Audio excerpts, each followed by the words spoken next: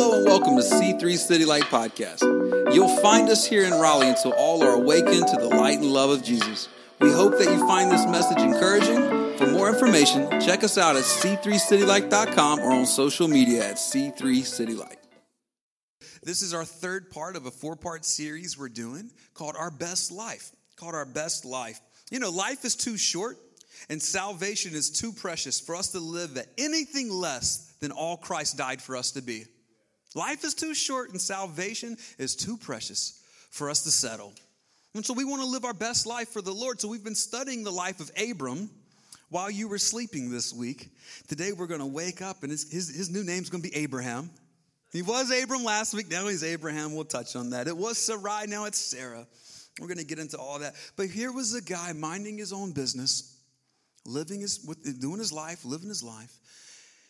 And God calls him, leave your family, leave your homeland, and come follow me to a land that I'll show you. I'll make you into a great nation. I'm going to make your name great, and I will bless you so much that through you, all the people on earth will be blessed. So we've been learning about that, how God's best for our life is so much bigger than what we could imagine. It all starts with his plan. So if we're ever going to walk in God's best for our life, we've got to learn what God's plan is for our life. It's that simple. It starts with them. It all starts with them. And so we talked about that in week 1, and then last week we talked about how do we live our best life in the waiting. All these years went by. Here Abraham is, he's 75 years old, and God speaks to him, leave your house, leave your family, leave your home, and go to a land I'll show you. I'm going to make your descendants more numerous than the stars in the sky. And this guy's 75. And then God revisits him, tells him the same thing again 10 years later. The Bible says sometime later, but from the context we could figure out it's been 10 years, and nothing had happened. And God's like, I'm going to bless you. I'm going to protect you. And Abram's just like, stop. What's the point of all these blessings if it's all going to go to my servant? I don't even have a son, Lord. You're over here talking about multi-generations and a nation and descendants and all this. And I'll settle for a son. Just one. I don't even have that. And so we learned last week, how do we live our best life in the waiting? Because sometimes we're just waiting. And the word God spoke and the reality that we're living Lord, you said you would give me the desires of my heart. I want to get married and I'm still single, right? I'm waiting, Lord. I'm waiting. And we'll start out good. We'll start out like, Lord, he's got to be 6 foot high and have a 6-pack, no scratch that, have an 8-pack. And he's got to have a good smile. And he's got to have a good job and be a good dad. And like fast forward 5 years, it's like, he needs some teeth, he needs a heartbeat, and a job. We'll work on the rest, Lord. We just begin to settle because we're tired of waiting. We get tired and impatient sometimes of waiting for God's best, waiting for the promise to become a reality. Can anybody relate to that? Just waiting. Like, Lord, I'm just waiting.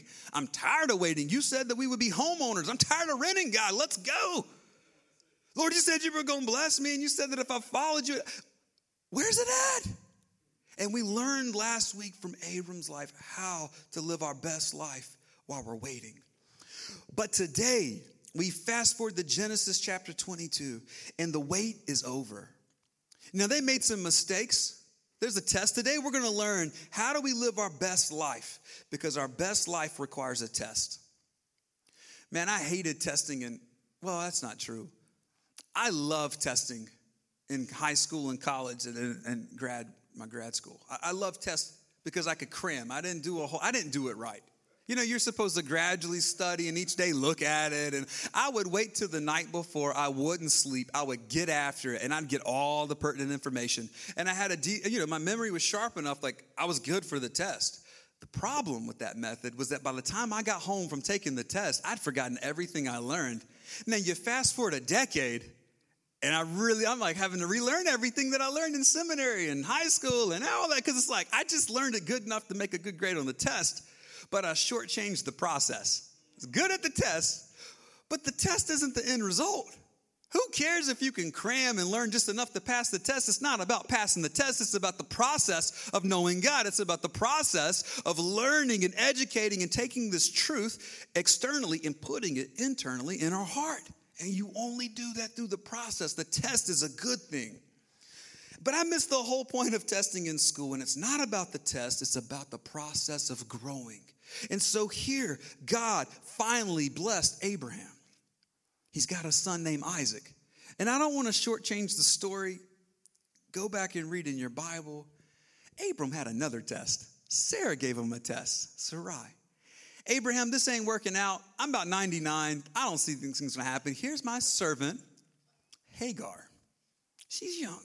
Why don't you go sleep with Hagar? Y'all can have a kid. And then there we go.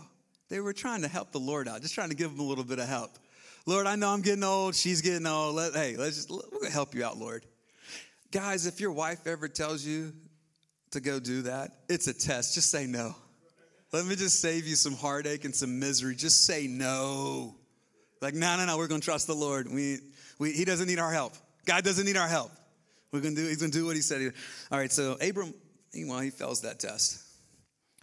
But then they inherit the promise, and Isaac's born. Finally, 25 years later, after the promise, they've got a baby boy named Isaac. After Lamaze class for 25 years, after what to expect when expecting for 25 years, after all of that, finally they've got this baby boy. That's where we're going to pick up today. But before I do, let me just give one more analogy just to kind of help set the tone. One of the things I got to do when we were in Dallas was I was a chaplain at SMU. I was a chaplain with their football team. And I know they're 7-0 right now, and that sounds awesome. But my first season there, they were 0-12. I ran out of faith messages to preach.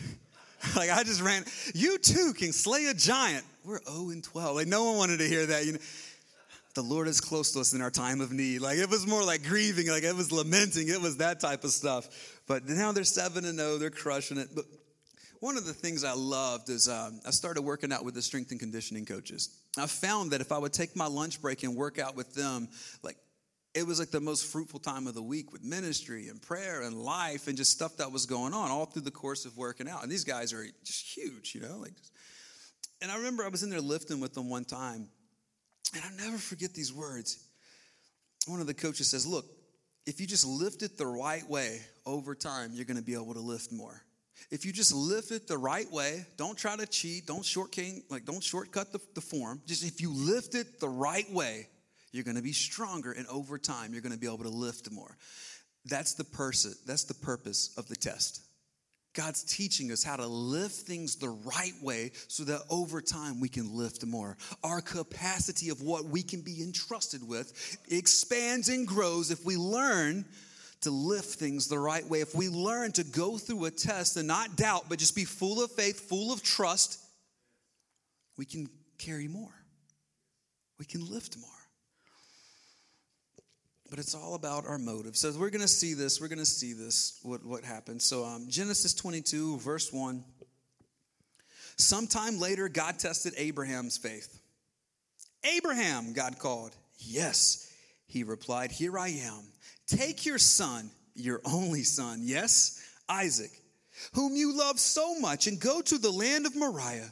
Go and sacrifice him as a burnt offering on one of the mountains, which I will show you. Have you ever wondered, why would God give me something just to ask for it back? Have you ever, this text just speaks to me. Wait a minute, God, you just blessed me with this, and now you want it back? That sounds like kind of two-sided, like you're a taker-backer. Like, we had a different term when we were kids, and I just think it's inappropriate. You can't say Indian giver, right? You can't say that. When we were kids growing up, we would say that. It's like, no, you're just a taker-backer. You gave it, and then you took it back. You're a taker-backer. Like, I don't trust you. My 11-month-old's learning all about that right now from our 3-year-old. Charlotte will give her a toy and be all happy about it, and then she'll want it back, and because she's bigger. Yep. She's taker-backer. I'm trying to teach her. Don't be a taker-backer. But sometimes with the Lord, it just feels like that. Wait a minute. Why did you give me this just to ask for it back? Why are you going to be a taker-backer? But here's why. It's just a test. It's just a test. Like on the radio. Boop. This is just a test. Like, I hate that sound. That might be the most annoying sound in the world. On the television, on the radio. Boop. This is just a test. Oh, okay, I'm going to stop paying attention now. It's just a test. But no, don't stop paying attention. It's when we're in the middle of testing that God teaches us to trust. We never fully learn how to trust without going through the test. Going through the test. And it's not about the test. For goodness sake, don't just cram for the test and stay up all night long just to pass the test. That's not the point of the test. The point of the test is that we learn how to trust. How to trust. Why would God give me something and ask for it back? Boop. This is just a test. God's trying to grow our level of trust. So we see in Genesis 22, verse 3, the next morning, Abraham got up early. He saddled his donkey and he took 2 of his servants with him, along with his son Isaac. Then they chopped wood for a fire, for a burnt offering, and set out for the place God had told him about. On the 3rd day of their journey, Abraham looked up and saw the place in a distance. "Stay here with the donkey," Abraham said to the servants. "The boy and I will travel a little farther. We will worship there, and then we will come right back." So Abraham placed the wood for the burnt offering on Isaac's shoulders, while he himself carried the fire and the knife. As the 2 of them walked together, Isaac turned to Abraham and said, "Father, we have the fire and we have the wood, but where's the sheep for the burnt offering?" Verse 8, "God will provide a sheep for the burnt offering, my son." Abraham answered him, and they both walked together. You know, one of the first things we realize when we get tested, testing reveals our motives. It reveals our motives. Like, the heart can be tricky. We can think we're good because we judge ourselves through our intentions, not like through reality, right? So the heart can be deceptive. It can kind of fool us a little bit. But when we go through a test, it reveals the motives of our heart. Was Abraham more excited that he finally had a son after 99 years on earth?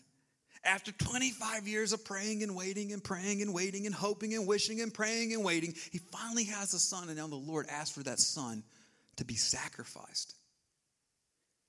I mean, this is totally different. We don't think of sacrifices. Look, we don't do sacrifices anymore. We just celebrated the spotless Lamb of the world that took away the sin, right? Jesus was the sacrifice once and for all. Thank God we're not sacrificing little Lambie. I'm glad that this ain't the Old Testament. I'm glad we don't have to do that. Praise God. I'm not down with that. I'm not trying to kill Lambie and little pigeons and all. I'm good. I'm glad the priest did that. Now we got a new covenant. We don't have to do that. But back then it was different, and there was a sacrifice to be made. But there was no sheep. It was his son, his firstborn. But the testing reveals to us what we trust in. Abraham was fully convinced in the character of God. God's good. His intentions for me are always good. And even if he gave me this son and he asked for him back, I'm going to give him back. And if he's got to resurrect him, he can resurrect him. Whatever God's got to do, he'll do it. But God is good. He's for me. I will trust him. And halfway through this process of preparing, Isaac puts it together. Wait a minute, we're missing something. I see the knife. I see the fire. I see the wood. You know what I don't see, Dad? I don't see anything to sacrifice. What up with that?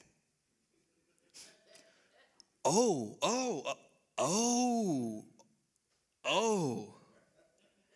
I'm carrying the wood. No, son. God will provide a sheep for the burnt offering, my son. Man, the test reveals our motives, our trust or our fears, but it reveals it. It reveals it, whether it's our trust, whether it's our fears, whether it's if we're more excited about getting blessed by God than being excited about having a relationship with God. The test reveals it. And we don't know how we really feel. It lays dormant until we get tested. And then when we get tested, testing doesn't just build our character. Testing reveals our character. It reveals our motives. And the testing reveals that Abraham was confident in God's character. God will provide. Just wait. God will provide. Let's keep walking. The second thing that we see is that the test teaches us to put God first. The test teaches us to put God first. Verse 9, when they arrived at the place where God had told them to go, Abraham built an altar. He arranged the wood on it. Then he tied up his son Isaac and laid him on the altar on top of the wood. And Abraham picked up his knife to kill his son as a sacrifice. And at that moment, the angel of the Lord called out to him from heaven, Abraham, Abraham. Yes, Abraham replied, here I am. Don't lay a hand on the boy, the angel said. Do not hurt him in any way. For now I know that you truly fear God. You have not withheld from me even your son, your only son. The test teaches us to trust God first. Isaac was his first, his kid, his only son. And God's asking him, will you trust me that much with the first? I know I promise you descendants as numerous as the stars in the sky, but here you are with the first. Will you trust me? And as he raises the knife to slay him, stop, shut it down, don't kill him. Now I know your heart's been revealed. You fear me, you trust me, you know I will provide. Verse 13, then Abraham looked up and he saw a ram caught by its horns in a thicket. So he took the ram and sacrificed it as a burnt offering in place of his son. Abraham named that place Yahweh Yireh, which means the Lord will provide. To this day, the people still use the name as a proverb. On the mountain of the Lord, it will be provided. And I love this. As Isaac's carrying the wood, walking up the mountain, the Lord was leading a ram up the mountain to get caught in the thicket by its horns. The Lord was orchestrating everything. But it wasn't until Abraham experienced that level of trust that his confidence in God was at that next level. The testing teaches us to put God first. I remember when I was learning this lesson, I grew up in a Christian home. My parents talked about tithing. The first 10% of your income goes to the Lord. It's a test.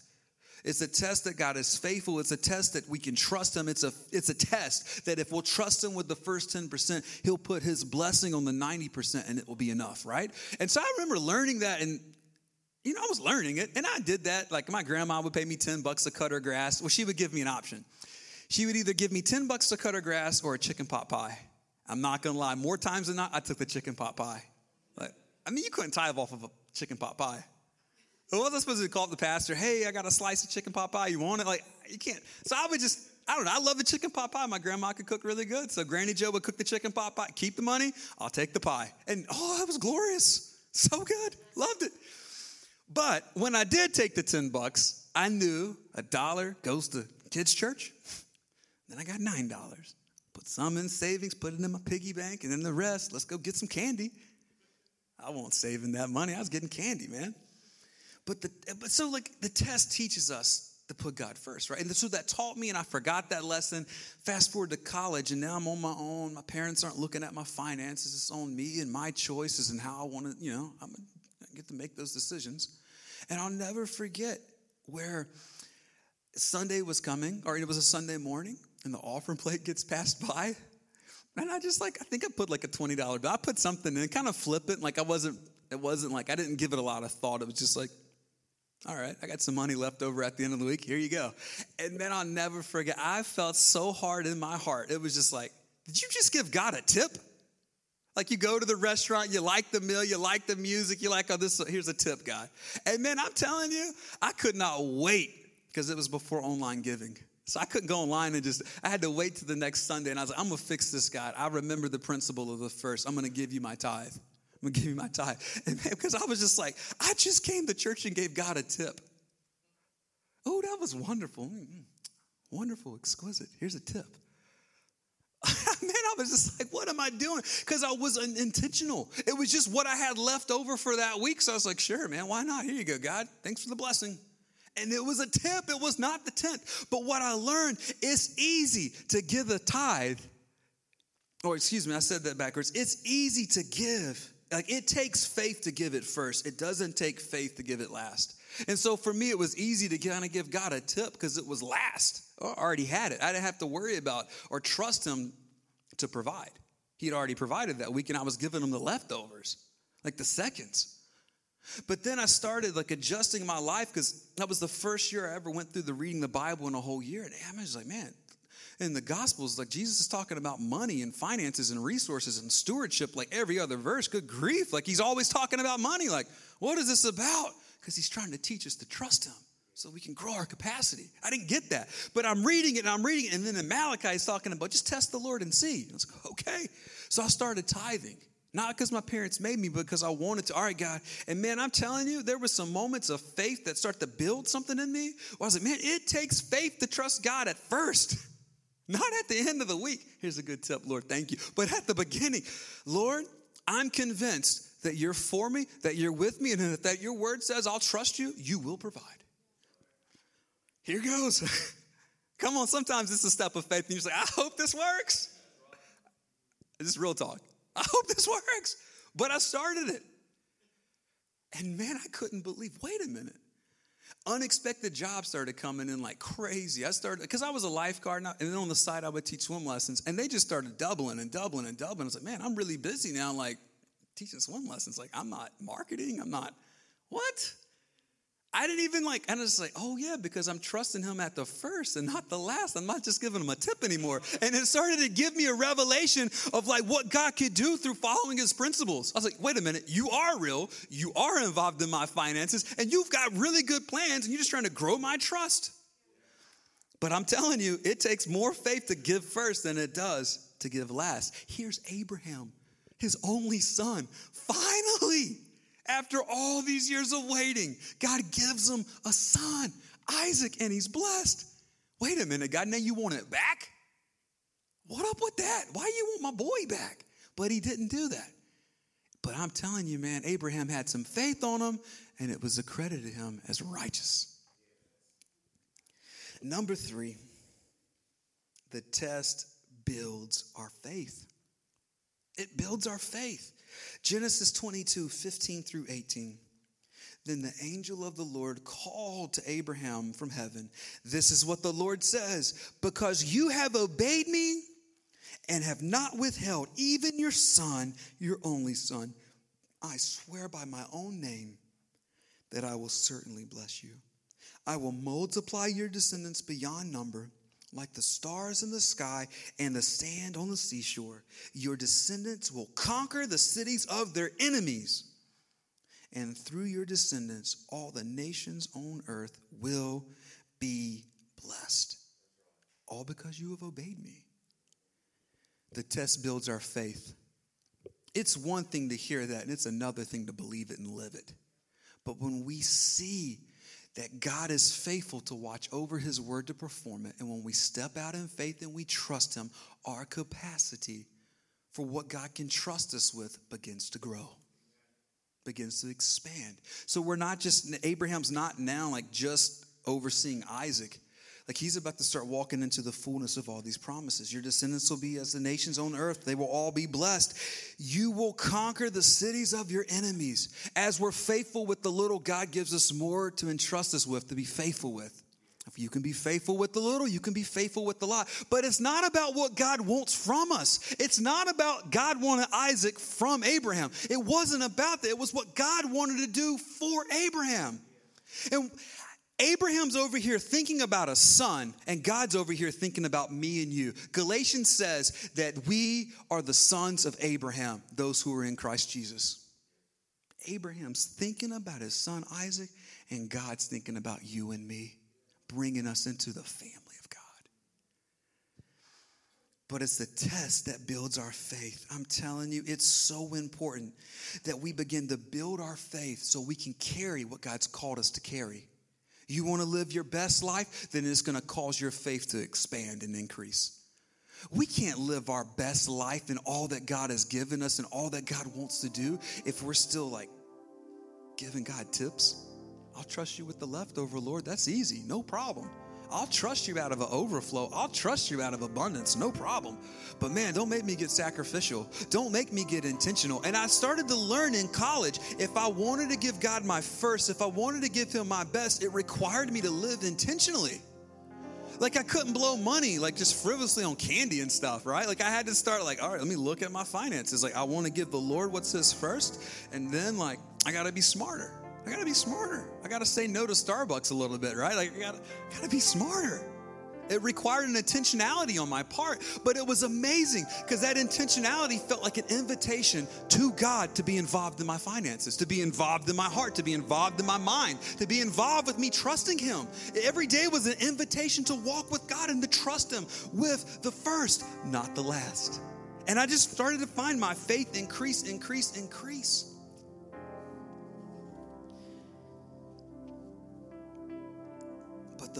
But the testing is so important because it reveals what's in here.